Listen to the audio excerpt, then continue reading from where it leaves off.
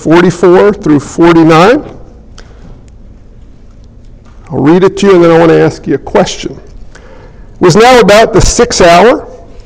There was darkness over the whole land until the 9th hour, while the sun's light failed. And the curtain of the temple was torn in two. Then Jesus, calling out with a loud voice, said, Father, into your hands I commit my spirit. Having said this, he breathed his last. Now when the centurion saw what had taken place, he praised God, saying, Certainly this man was innocent. And all the crowds that had assembled for the spectacle, when they saw what had taken place, returned home beating their breasts. And all his acquaintances and the women who had followed him from Galilee stood at a distance watching these things. This is the word of the Lord. Thanks be to God. Show of hands, who parked in the lower lot today? All right, so a lot of people in the lower lot. When you pulled in to the lower lot, does anyone know what the sign said? Don't say it if you know it yet, but does anyone know what the church sign says today? Show of hands if you know what the church sign says. Well, you're cheating because I sent you a picture of it. So remember how many hands we had lower lot parkers? You sent Dad a picture. It was both of you, come on. And 2 thinking they have the sign, correct? Why am I mentioning this? Well, because it's a funny sign, but that's not really why. I'm mentioning it because we tend to go through life not noticing most things that are going on. It's just partially how we survive life. You can't notice everything going on. There are fun little experiments. If you took psychology classes in college, they'll go through how people miss things and they misremember things. And, well, what does the sign say? Who wants to take a guess? It's a famous church sign. I'm sure you've read it in many other locations. It says, if ignorance is bliss, shouldn't there be more happy people?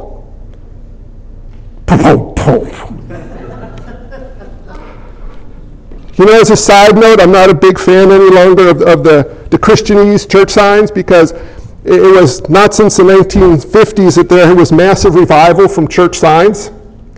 It actually is the original Twitter. Most people don't know that. Before Twitter, we had church sign. I just don't have enough letters for that one.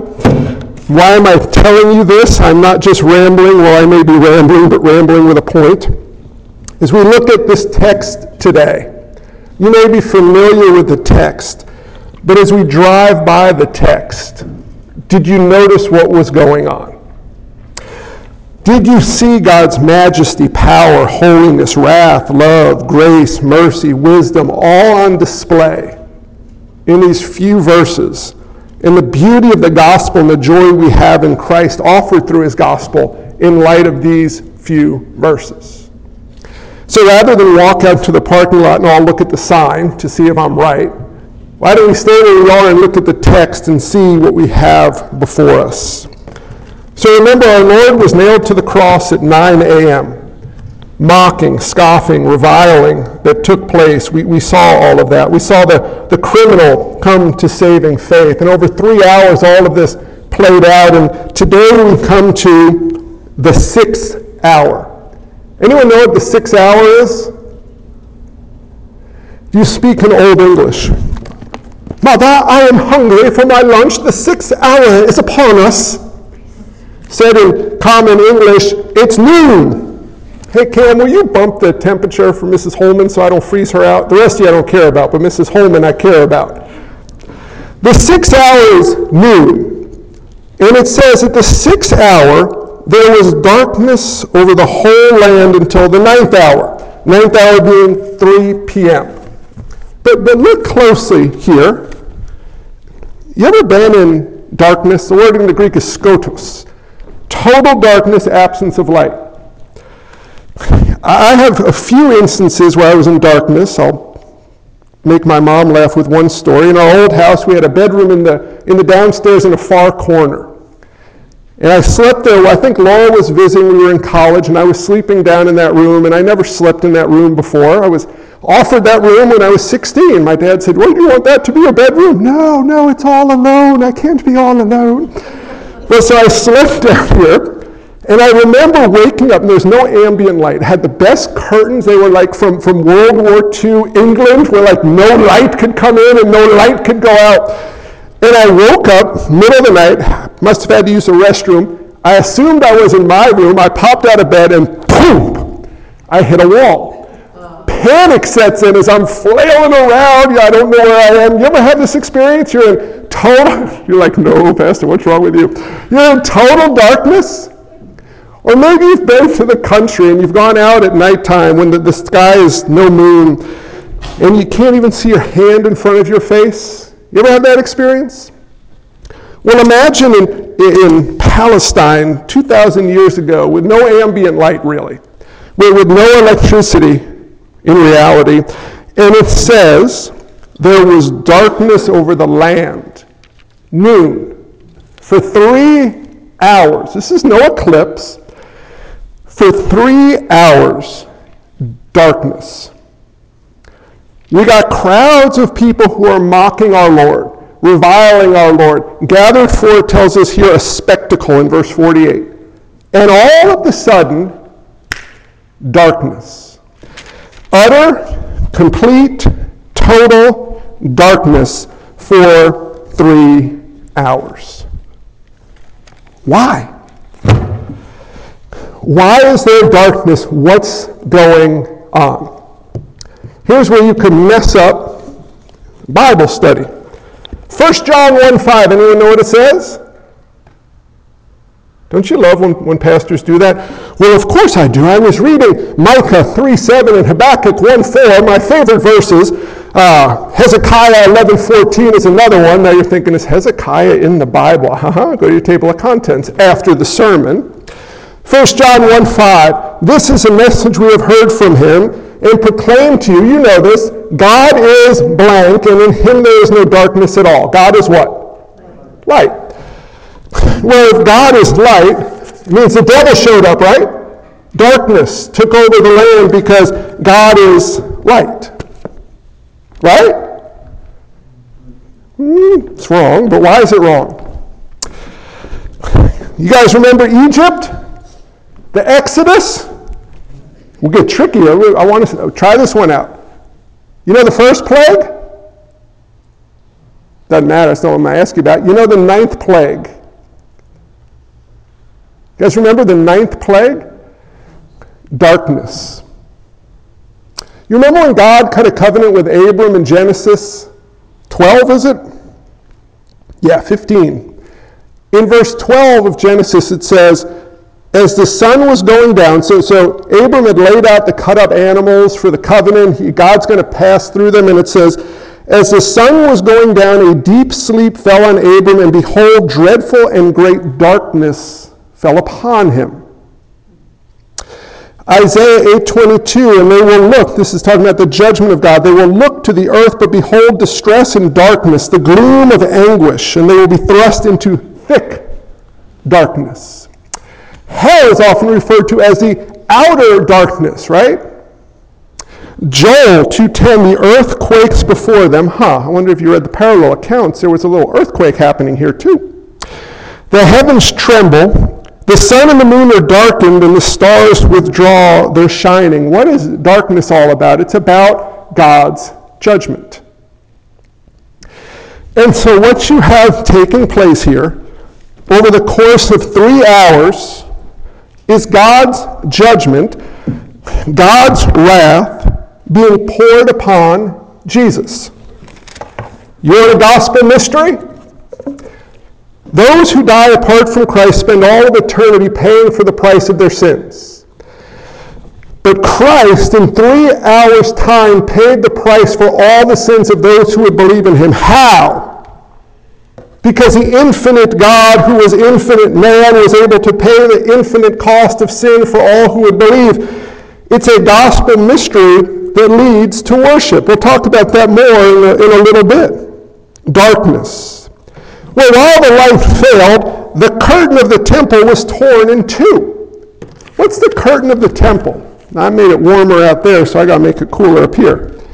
Remember the curtain between the holy place and the Holy of Holies?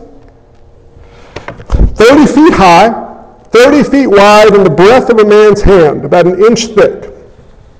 Knit so tightly you couldn't pull it apart. The parallel accounts tell us it tore from top to bottom. What's going on? Why would the veil tear at the same time there was darkness, at the same time our Lord was facing the wrath of God? What's going on? We have this as a sure and steadfast anchor of the soul, a hope that enters into the inner place behind the curtain where Jesus has gone as a forerunner on our behalf, having become a high priest forever after the order of Melchizedek. That's Hebrews 6. Hebrews 10:19, brothers, since we have confidence to enter the holy place by the blood of Jesus, verse 20, by the new and living way he opened for us the curtain that is through his flesh. Here's what's going on. Don't go too fast, it's dark. The darkness was over the land, and the darkness would creep into Jerusalem. And as the darkness crept into Jerusalem, the priests who were in the holy place all of a sudden would hear, and they would look, and the curtain, oh my goodness, what's going on? You know, I wonder, side note, Acts 6:7 talks about priests, a number of priests who came to believe in Jesus. I wonder, perhaps were any of them the priests who were intending to the holy place at the time the curtain was torn. Why was it torn? Well, you remember all the animals that died every year, every month, killing, bleeding, killing, bleeding, killing, bleeding. The temple was the bloody butcher shop of the atoning sacrifices. Well, they all pointed to a sacrifice to come, a sacrifice who would be hung on a tree, nailed to a cross. God saves, God with us. Jesus himself, the darkness of God's wrath came upon him, and as God poured his wrath upon Jesus, he tore open the curtain that separated sinful man from a holy God. God's sinful people, more accurately, from a holy God. The curtain tore, and I think of those priests who would be there. I think of those priests who worked so diligently to stitch back up the 30-foot rip, to rehang that curtain, trying to suppress the truth of what happened. And I wonder, how could they rationalize that in their minds? This wasn't a frayed garment that ripped. This is like linen armor. Literally could be bulletproof. It was knit so tightly and an inch plus thick. Wow. Pitch black at noon. You ever sit there and all of a sudden there's a power outage? You know, and you're like, oh, and you wait. Do you guys do this? Oh. And in our house, we're like, Charlie! He's like, ha ha ha, I turned off the lights. That's not funny. But when it's really a power outage, you wait. You're waiting what's going on. Or make it even worse, mix them together. You ever see a big storm coming in? You're going, there's nothing I can do about this. I can't stop it, can't change it, truly can't even run from it. There's a terror that magnifies that infinitely as utter total darkness hits the land at noon till 3 p.m. The curtain tears in the temple. Certainly that news will spread quickly.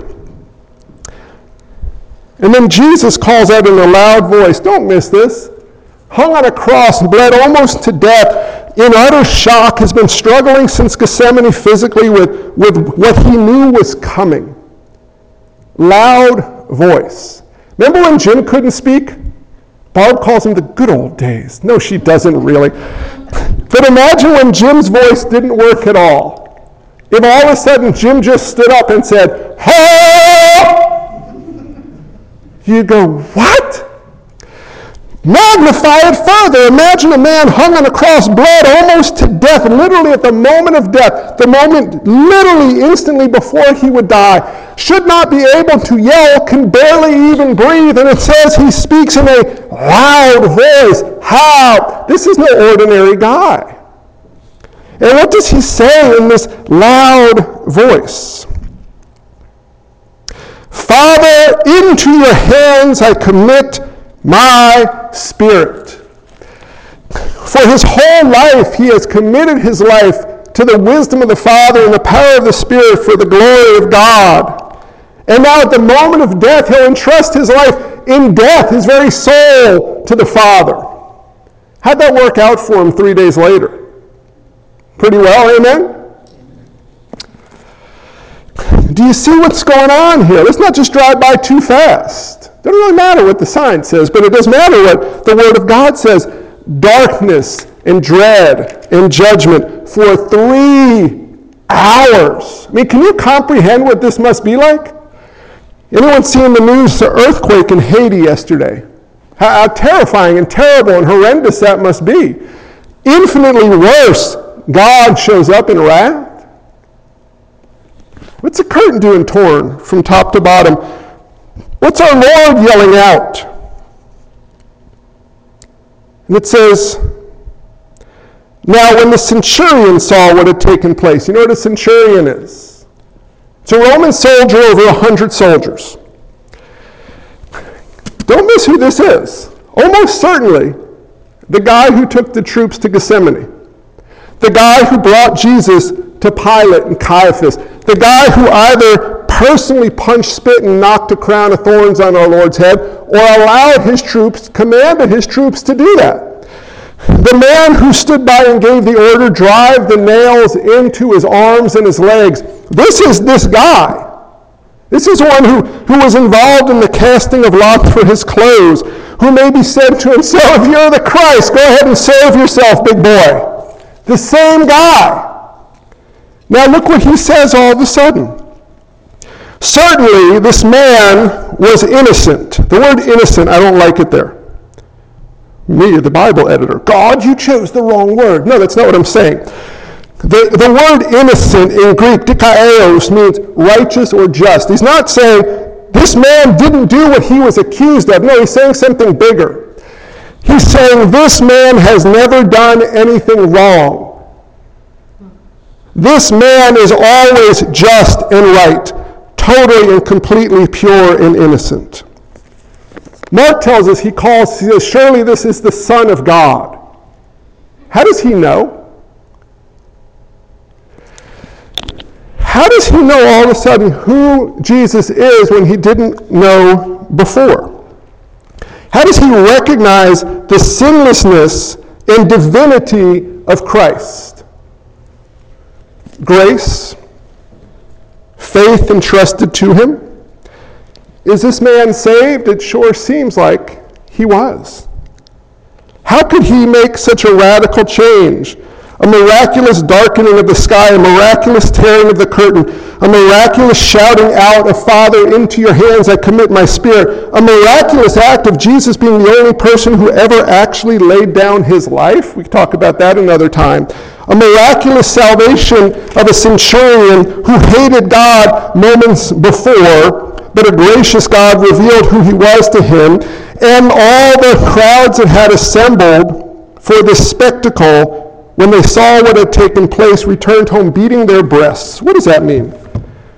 And why do I sound like a racehorse with this thing banging around up here? Apologize for that. I have to hold still. What does it mean they went home beating their breasts? Well, they showed up for a spectacle. It says that in verse 48. A sick spectacle. You ever been to a sick spectacle? Hey, Anthony. Yeah, Frank. We're going up to the skull. What's going on at the skull? They're going to nail that dude. They're going to bleed him out. They're going to kill him. Let's go watch. Let's see if he really is the Christ. Oh, I'm coming. Let me get some friends. They're coming up. They're coming for a spectacle. They're coming to see a sick show, kind of like the Christians in the Colosseum being eaten by the lions that always drew a crowd. Ha! Look at you! Ha! They're mocking from a distance. Sucker! Fool! Idiot! Blasphemer! They're just shouting and yelling and mocking, and all of a sudden, boom! Anthony, where are you? I just went blind. No, you didn't go blind. I can't see a thing. Now realize, no one's moving, because you'd be banging into the wall, like I do. You can't break out the phone flashlight.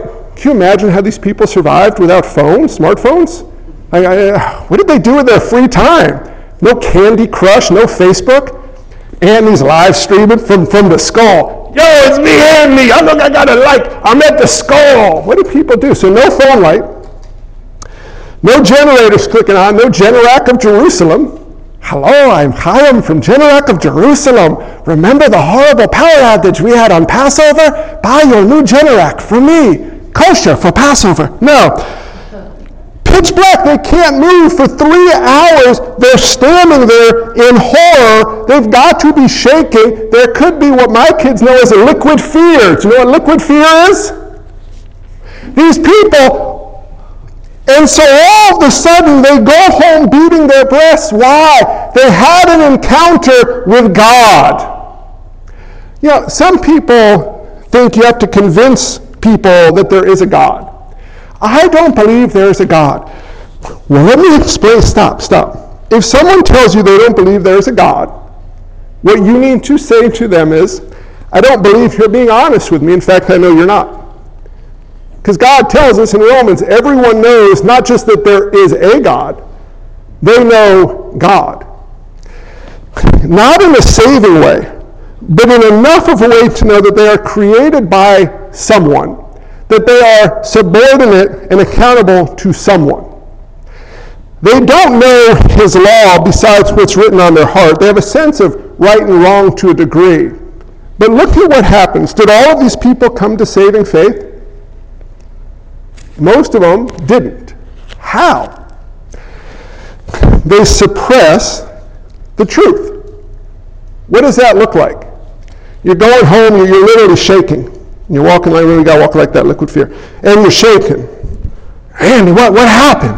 Oh, I don't know. That was freaky. Oh, that was God. Andy, that was God. We're in trouble. Oh, stop talking crazy. It wasn't God. It was just a long eclipse. Oh, yeah, that's it. It was a long eclipse. Yeah, it's a long eclipse. It wasn't God. But let it stretch out a little bit. Before you know it, people masterfully suppress the truth. They suppress the reality of who God is, clearly demonstrated before them. We would never do that. We'll talk about this in a minute. Would we? And then I got the acquaintances and the women.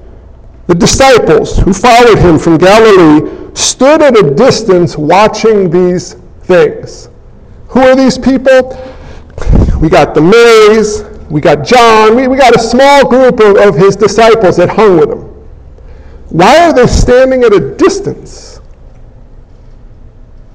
They're horrified. They're confused.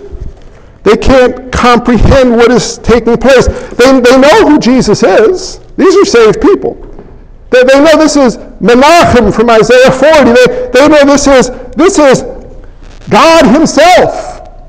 This is a promise of Isaiah 9. Wonderful Counselor, Everlasting Father, Prince of Peace, Mighty God. But he's dead. And how? And this is what's going through their minds. How? Were we wrong? Well, no, we can't be wrong, but it looks like we're wrong.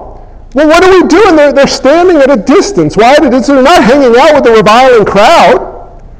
They're over here confused, struggling with doubt, not knowing what to do. They placed all their hope in this man who is God, and he's dead. They stood at a distance watching these things. What do you do with this text? Well, I think the first thing you do is you start with that healthy fear of God. You start with a recognition that Jesus came to die to save people from the wrath of God. Well, I don't think God is wrathful. I don't care. Says God, not me. I think unicorns are real. That's great. They're not. God is wrathful and holy and just. And God will judge all people. And if you spend enough time walking around talking to people, they will tell you that's not true. Go talk to Anthony, my good friend who was live streaming. My friends, God is also gracious. Why didn't he pour his wrath on the Roman soldiers? Why didn't he pour his wrath on the Jewish leaders who had the kangaroo courts that led to our Lord's death? Why didn't he pour his wrath on the jeering and mocking crowds? Why didn't he? Because he chose to pour it on Jesus so he could offer salvation to them. Why? Well, that's called love. All you need is love. You ever notice the great songs and the great Disney movies and the great any movie? They're all the gospel distorted and twisted nasty. Tina Turner, what's love got to do with it? You know what? Love's got everything to do with it. Do you ever notice that? Yeah, and they all lived happily ever after. Some did. Those who trusted me. You ever notice this? We use the word love so easily and casually. God uses it in a very different way. We say to our kids, I love you. We say to our friends, I love you. Men, we do the side hugs, love you, brother. Ladies do the kissing, love you. God says, I'll show my love to you by this. While you were still sinners, Christ died for us, for you. It's a little bit different. See, one will scarcely die for a righteous person, but perhaps for a good person, one would dare even to die. But God shows his love for us that while we were still sinners, Christ died for us. Do you ever marvel at that reality of what we've been saved from? How about the curtain? Torn from top to bottom gives us access to God. I think we're going to maybe talk about this downstairs in Sunday school for a bit. Cam was asking a really good question earlier about prayer. You watch the news. There's an earthquake in Haiti. News anchor in serious, somber tone. I wonder if the teleprompter reads, you serious, somber tone here. Our thoughts and our prayers go out to you. And I'm always thinking, what does that mean? Well, thank you so much for your thoughts and your prayers, Mr. Newscaster reading the teleprompter. But let's go a little deeper into that. If you haven't trusted in Christ, can you pray? I guess you can. Is God attentive to your prayer? I mean, think about it. I got a curtain in front of the Holy of Holies. I got Gentile Joey walking into the temple. Oh, it's me, Gentile Joey, coming into the tabernacle, up to the Ark of the Covenant with my offering. What's going to happen? You're not going to make it. Even if you got through the security guards of the priests, you go into the Holy of Holies, God said, no way. Shut your mouth, go away. Mama look at boo-boo day. But we can enter into the throne room of God by grace through faith. But do you ever slow down and think, when your lost friend may say to you, can you pray for me? I hope you will, because God will be attentive to your prayer, but not theirs in the same way. They don't have access to God, do they? The world presumes that when I die, I go to be with God. Well, you do, but just careful. It's not quite how you think. Are you reconciled to God or an enemy of God? And do you see the love of God that he reconciles enemies? Do you see the privileges that we have, that when we pray, we talk directly not just to God, but God who is our Father? There's no more curtain. Look at the difference. For thousands of years, the Jewish people had to offer sacrifices. They had to pray through a high priest, the only one who could go into the Holy of Holies in the tabernacle or the temple. There was always a human mediator between them and God. They had the prophets who would speak to God for them. You're a royal nation, a holy priesthood. We represent God to the people and the people to God. We are the priesthood as believers. In the past, we worked through a priesthood. Not only that, God dwells in us. But we can so easily and casually forget these great truths, can't we? We worship a God who saves, like we look at the centurion, but we forget so easily. Yeah, we can say so casually, oh yes, I'm a Christian, I'm saved. What? How do you say that so easily? How do you miss the reality of you are the celestial celebrity? Yeah, I don't know who's the most followed person on social media. I'm sure it's some strange, kid who lives in middle of nowhere that does strange things, right? There's a guy on, what is TikTok? It's something. But there's a guy on TikTok who does things more simply, people make these hard ways to solve a problem, and he fixes them. And I saw this article in the Wall Street Journal. He has literally millions of people that watch his videos. And I'm like, anyway, why am I sharing this with you? Rambling with a purpose. Do you know how many celestial followers you have in Christ? The angelic host is infatuated with following your life to see how the glory of God is displayed through your life. They're not looking at Facebook, they're going, whoa, things that angels long to understand, forgiveness, grace, mercy. But even more than the attentiveness of the angelic host, God follows you everywhere you go. You are the apple of his eye. You are noticed because you are saved and secured and loved by him. Do you ever marvel at this, or has it just become casual? How about these crowds who went away beating their breasts? I wonder, it's relatively easy to do, for a saved person I'm speaking. Do we notice where we suppress the truth? Do you recognize that we all still suppress truth in our lives? Maybe you have a little nudge of something that you shouldn't be doing, but you convince yourself it's okay somehow. And you just tap it down a little bit more. Before you know it, you're good with it. You don't even notice it anymore. It just runs smooth. We're specialists in being able to identify problems with others, but not problems with ourselves. Why do I say that? Well, Jesus says that. He says, hey, why don't you worry about pulling the big old plank out of your eye so that you can help your brother with the speck in his eye? You're going to be better suited to deal with that speck when you see your log. Meaning, yeah, there's problems and you need one another to deal with problems, but our problems look small and other people's problems look big. You know why? Because we are fleshly creatures who are really good at suppressing the truth.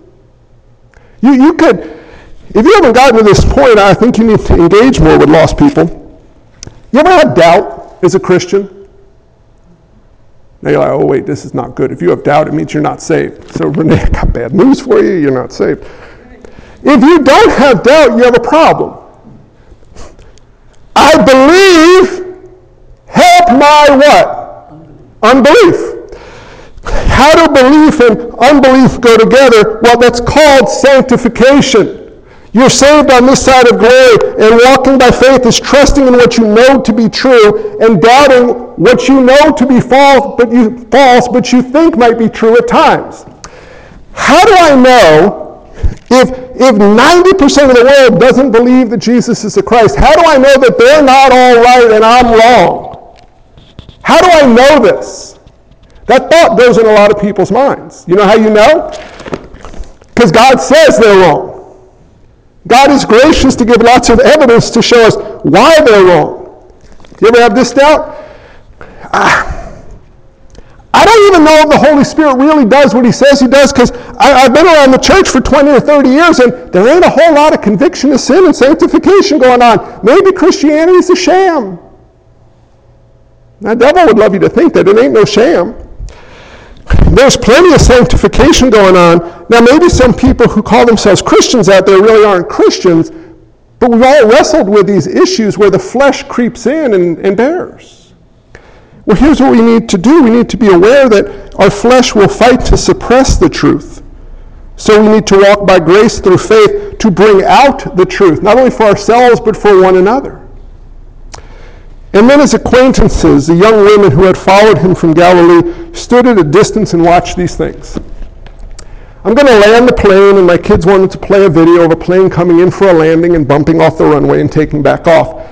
But I'm going to show them today that when I say I'm going to land the plane, I actually am going to land the plane. There's not 20 more minutes of the sermon. Maybe. I don't think so. I'm going to land the plane. Look at what his disciples did. Stood at a distance watching these things. Is that not, in fact, what we're called to do on this side of glory as Christians? to watch, to listen, to remember, to trust, and to rejoice. Watch what goes on in the world. Listen to the Word of God so we can filter it through the lens of truth. Remember who Jesus truly is, who you are in Christ, what He has promised and what He has called us to. And then fight to trust Him in that. Live by faith, not by sight, so that we will be able to rejoice in the reality that, yes, He is who He says He is. He will do all that He says He will do, and we are who He says we are in Christ. The Bible reads fast, but I got 3 days. We'll come back next week and pick it up, but we won't even get to through the 3 days yet. Friday, 3 in the afternoon, our Lord is dead. Sunday at dawn, y'all know what happens, amen? He is risen? He is risen indeed. It's a long time from Friday afternoon to Sunday morning, isn't it? It's a long time of waiting and wondering and hoping and forgetting, needing to be reminded of who God is and what He said and who we are in Him. He said He would die and rise. He did. It's a long time from today to tomorrow at times. It's a long time from today to the return of Christ at times. It's a long time from today till we enter into glory. But the joy is, yes, Jesus will do all that He says He will do. And we are who He says we are in Christ. I know a story of a man who owns a shop who had no tomatoes. And why did God give him tomatoes? Did He promise, I will give you tomatoes?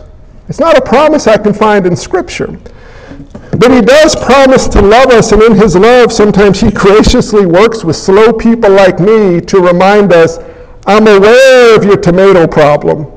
I got a lot more tomatoes than you need, and I don't even need your money to pay for those tomatoes. And if I clothe the sparrows as I do, and I clothe the grass as I do, and I clothe the lilies of the field as I do, and if I populate your tomato shelf in your refrigerator like I do, how much more so will I care for you in the substantial, scary, big things of life? You see, if God gave Rich tomatoes, how much more will He give Jerry strength to get through a day of recovery? Amen? If God woke us up today like He did Charlie, how much more so will He cause us to persevere to the end? If God gave us a safe birth in physical sense for Glenda and Patty a couple years ago, how much greater the new birth we have in Christ and what has been secured for us, not to an earthly family, but to a heavenly family with God as our Father. So as we remember the darkness that settled over the land, similar to the 9th plague, as we remember the tearing of the curtain from top to bottom, giving us access to God, as we hear our dying Lord's voice shouting out loudly, we're reminded not just how He lived, Father, into your hands I commit my spirit, but how He has saved us to live.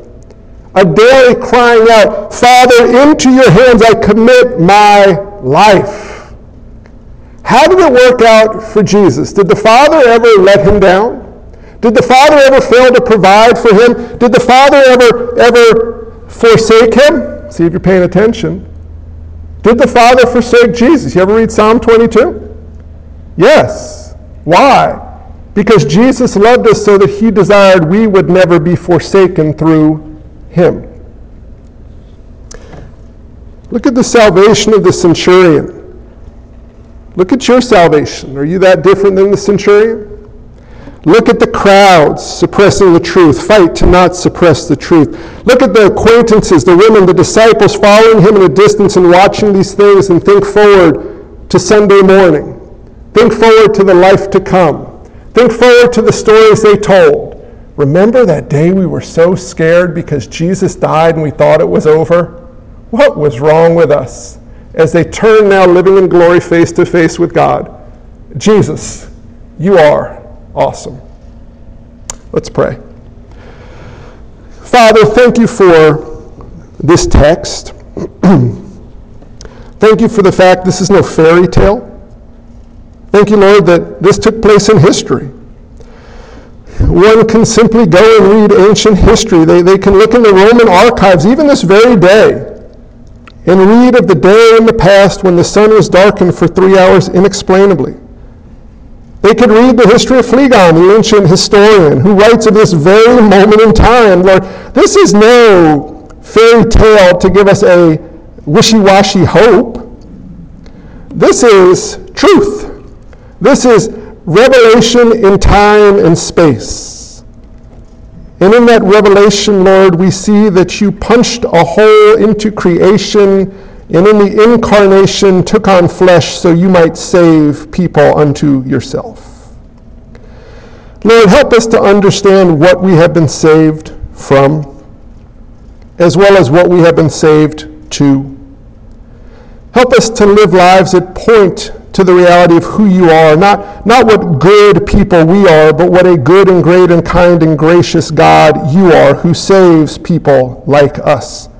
Not people who merit salvation because we're so sweet and kind, but people who are in utter need of salvation because we live our lives opposed to you, seeking to be the center of the universe, having people serve us, as opposed to serving you and loving others. Lord, help us to live in such a way that we would be able, by your power, to see where we suppress the truth in the flesh, to have others walk alongside us and help us to unpack those suppressed areas, so we might marvel more fully at the love and grace, mercy, and power you have towards and for us in Christ Jesus. And Lord, help us be a people who watch, who listen, who remember, who trust and rejoice. For it is to this that we have been saved. It is to this where true joy is found. And it is this, Lord Jesus, that you call us to when you tell us to deny ourselves, take up our cross, and follow you, our good shepherd, our brother and friend, our Savior and King. In your holy and precious name we pray. Amen.